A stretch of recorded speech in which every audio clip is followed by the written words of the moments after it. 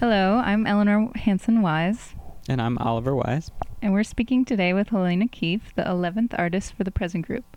It's Tuesday, August 23rd, and we're in Oakland, California. Hi, Helena. Thanks for being here today. Hello. We usually like to get started with a little history. Have you always pursued art? And if not, when did you start getting into it? I guess you could say I've always pursued art in that that's what I went to college for when I graduated from high school, and was always interested in it as a kid. I was interested in psychology, and I studied Spanish In school? in high school, but Okay. then I'm not sure. Like when I think about like making that final decision to go to art school, I mean, my grandmother was an artist and like did a lot of like taught me how to paint and things like that when I was younger. But I specifically remember her kind of disapproving. I was surprised when I decided to go to art school. She was like, "You don't want to do that." Why? I think because she had like struggled to make a living as an artist, or she was just a bit jaded about like that world. And I mean, she ended up making a living as a teacher. She worked with developmentally disabled adults a lot, and just has been a teacher in lots of different ways. That's how she made a living. But I don't know, I think she kind of felt like you don't need art school to be an artist. If you want to make art, just make art. And Was the school you went to specifically an art school? yeah, I went to the Minneapolis College of Art and Design.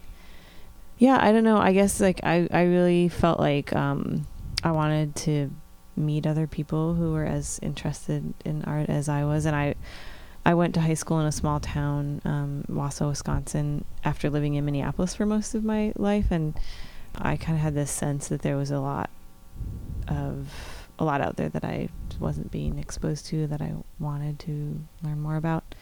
So, I did the like art school fair thing, and I didn't want to be super far away from my family, so Minneapolis was close and seemed like a good school. And so I just kind of did 4 years straight through, although I traveled to Ireland for a semester as part of a program there. In 2005, after you moved out here, you went to the Independent School of Art.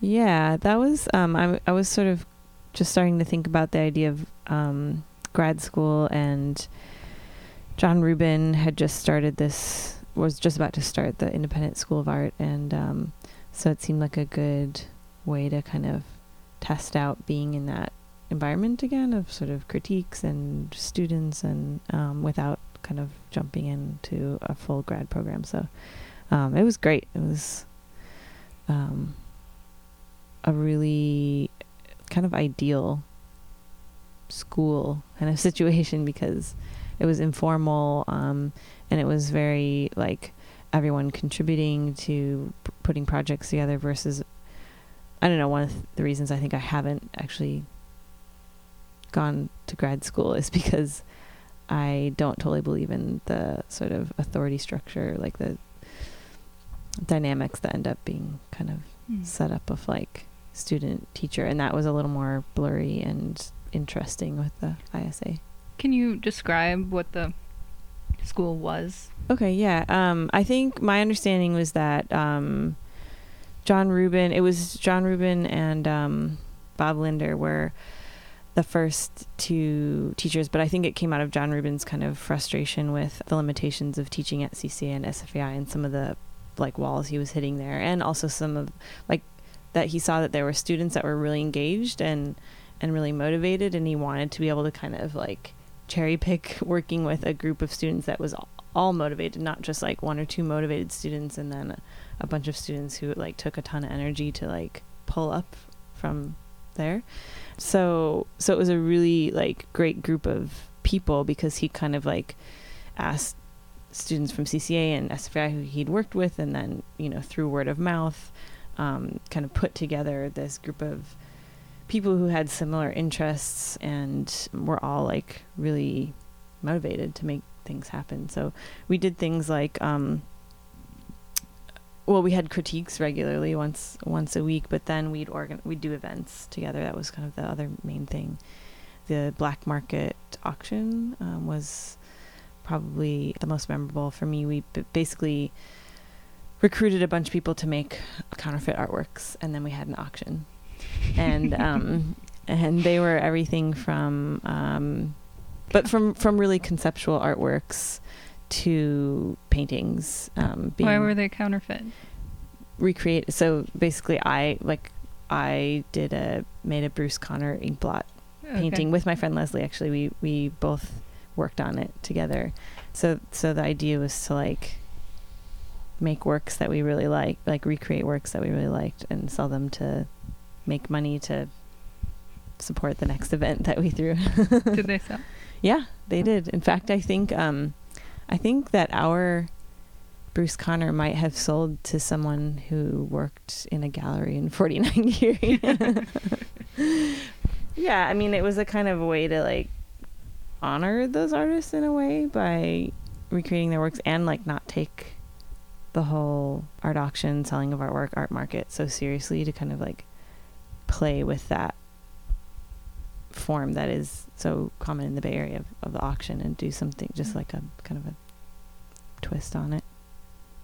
Do you think that not having an MFA has hindered you in any way in terms of getting new projects? And I don't think so. I mean, I don't necessarily feel like in terms of what I've pursued, like I haven't really pursued serious teaching jobs, which obviously having an MFA is more necessary for, or even gallery representation. I think of that as being a little more like when you enter the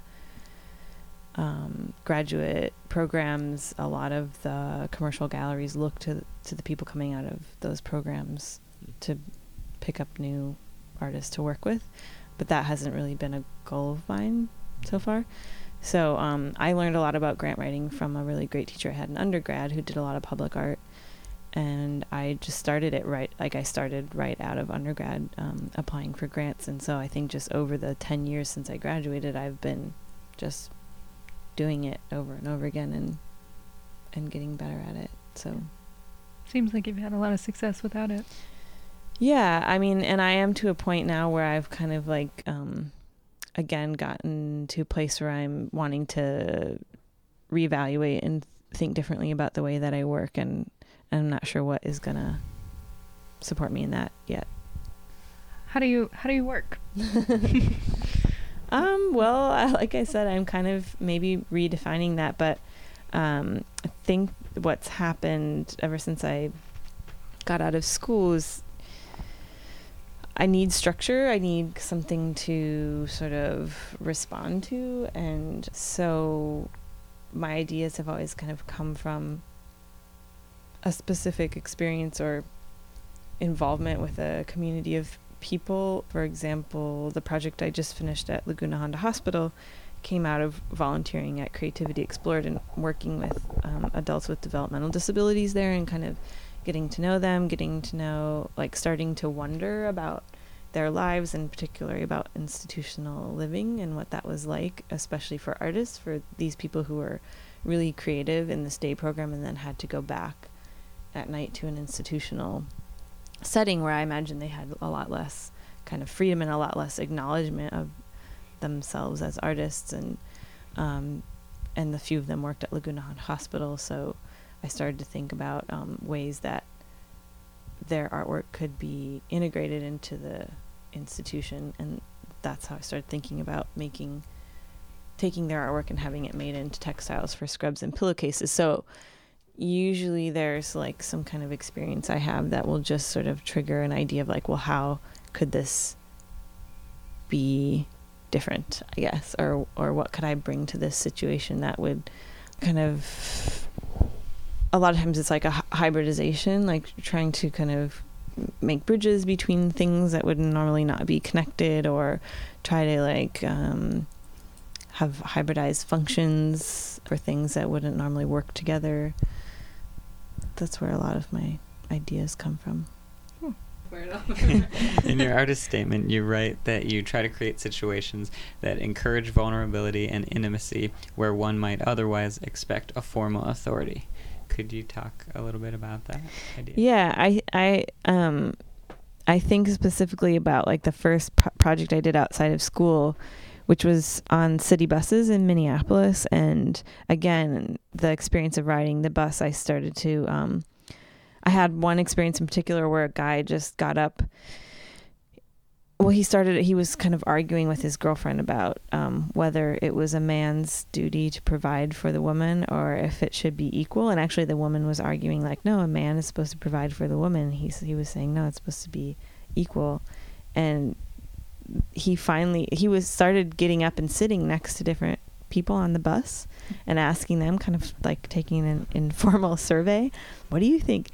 And then he finally just got up and stood at the front of the bus next to the driver and just addressed the whole bus as his captive audience, you know. And that was really exciting to me, like that kind of break in the norm, the kind of unspoken social rules of that public space, the city bus. And so then I started to think that's not really my style, to get up and like talk to everyone on the bus, but what are ways that I could kind of disrupt the normal unspoken rules. And so I started doing things like I would wait at the bus stop with a bucket and a window washer and just wash as many windows on the bus as I could while people were getting on and off. Or I would pretend to fall asleep on the shoulder of the person next to me. That was probably the scariest one. But I mean, that was something I actually saw happen and then just decided that that's something I could do. And then I bought like a $20 bus pass and just stood at the front and paid for everyone until my bus pass ran out. So I just started like, and also thinking about people talking on cell phones at that time, it was kind of, you know, people were still getting used to that. And I was like, well, it's annoying to overhear someone's conversation, but what if they were reading a book to somebody? Then they're like reading to everyone on the bus, which is a little more interesting. So yeah, I think that hopefully kind of exemplifies what I'm talking about when I say that. Especially I think it has to do with city dwelling, where people are having to be guarded and are kind of anonymous, and so vulnerability and intimacy are like things that seems like there's no space for sometimes in public life in urban places. So trying to find little cracks where that can fit in. One of the things we both really like about your work in general is how you foster community by creating new connections between people and places. And the Moon Phase project is similar because there'll be sort of this small group of, you know, almost like a secret society connected by these pins and the moon. And I don't know, we just wanted would you agree with that? And yeah, I was just thinking before coming over, just trying to reconnect with like where the originated. And it's actually something I've been thinking about for a long time. And I've done projects where I've organized people to just remake each other's clothing. And I think this kind of relates to that in a way of just sort of thinking about what we wear as having the potential to be something more than just like a style or a brand advertisement or a political message. But like, so those are some of the things that some of the roles clothing plays, and thinking about, well, what else could what you wear do, and thinking about it having the role of connecting, again, like an urban dweller to nature in some way, to natural cycles that are really hard to like stay aware of and stay in touch with living in a city, just because of all of the noise and busyness and light and whatever. So yeah, I don't know that I necessarily at first like thought about that, the idea of like all the subscribers being a little community or secret society, but I like that, and I think that these threads sometimes come through without me necessarily consciously putting them there. How did you start getting interested in the moon and the phases of the moon? I don't know. I guess it's just like kind of everyday experiences of I actually remember when I was 17, I went to Spain as an exchange student, and that was a really important period of my life in general. But I specifically remember walking down a street in this village with this group of teenagers and coming over a hill in this sort of harvest moon, like moon close to the horizon, orange. And now that I know what a lunar eclipse is, I think that there's a possibility it was a lunar eclipse, because the moon was like just kind of this dull glowing orange and looked huge on the horizon. And I just remember that feeling like it was just kind of all of a sudden everything was like put into perspective. Like, I'm in Spain with a bunch of teenagers on this, planet that has this other celestial body not so far away. So I don't know. And I grew up camping too, and that experience of like just laying under the stars and feeling very small and having everything put into perspective by just staring at stars and the moon is like a really nice feeling. So it's, I mean, in a way the pins are a pathetic attempt maybe at like trying to connect to that feeling, but they're an attempt.